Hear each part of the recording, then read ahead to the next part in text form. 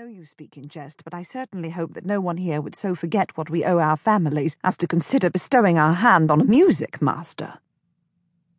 "Quite right, Miss Evans," replied Miss Asquith. "I'd much, much rather bestow my hand on Robert the footman."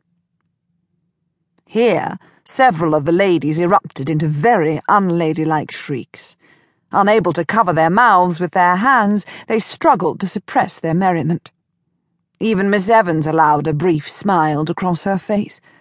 Robert the footman was a very handsome young man. "Ladies, may I ask what is occasioning such a noise?" Miss Winthrop, one of the founders of the Winthrop Hopkins Academy, had appeared in the doorway of the library, drawn by the sound.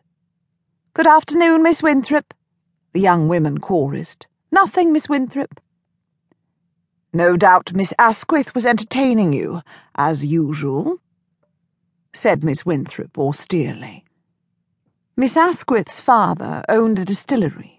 He was therefore obliged to pay a rather larger sum than anyone else to ensure that his daughter be educated with ladies the likes of the Honourable Miss Jane Crump, daughter of a viscount, and the other girls whose families may not have been particularly distinguished, but who were at least not intimately associated with gin.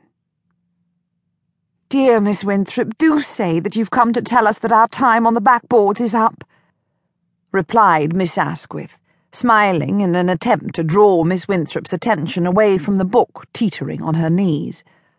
"No, indeed, Miss Asquith," said Miss Winthrop. "On the contrary, you have another half an hour left. Do not sigh, I beg you. I am aware of schools at which young ladies are required to wear a backboard and a metal collar both day and night. I wonder if we are too lax with you. Good posture is so important." Miss Winthrop was quite proud of the backboards, which she had had specially made. As they were much more complicated and uncomfortable to wear than the commoner sort, she considered them vastly improved. Miss Asquith gave an involuntary shudder at the thought of being permanently tied to a backboard with a metal collar, and as a result the castle of Otranto slid onto the floor, coming to rest at Miss Winthrop's feet.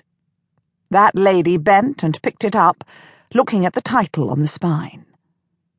"Reading novels, I see. And such a novel! I do not think it is at all appropriate for young girls. I will fetch my copy of Dr. Barrow's sermons. I think you will find it far more spiritually improving than this sort of sensational literature. We must ever keep in mind the impermanence of life and the imminence of the hereafter." "Yes, Miss Winthrop," the girls chorused again, and watched sadly as the castle of Otranto was borne away. The Winthrop Hopkins Female Academy had come into being at least partly because Miss Prudence Winthrop, a lady of a certain age in possession of an income that never seemed to stretch quite far enough to suit her needs, had decided that living with her newly married stepsister was less congenial than she had anticipated. Coincidentally, her stepsister and brother-in-law had come to a similar conclusion. At the breakfast table one morning several weeks after the wedding, the aggrieved bridegroom had taken a stand. "Either she leaves this household, or I do," he said, fixing his bride with a stern eye.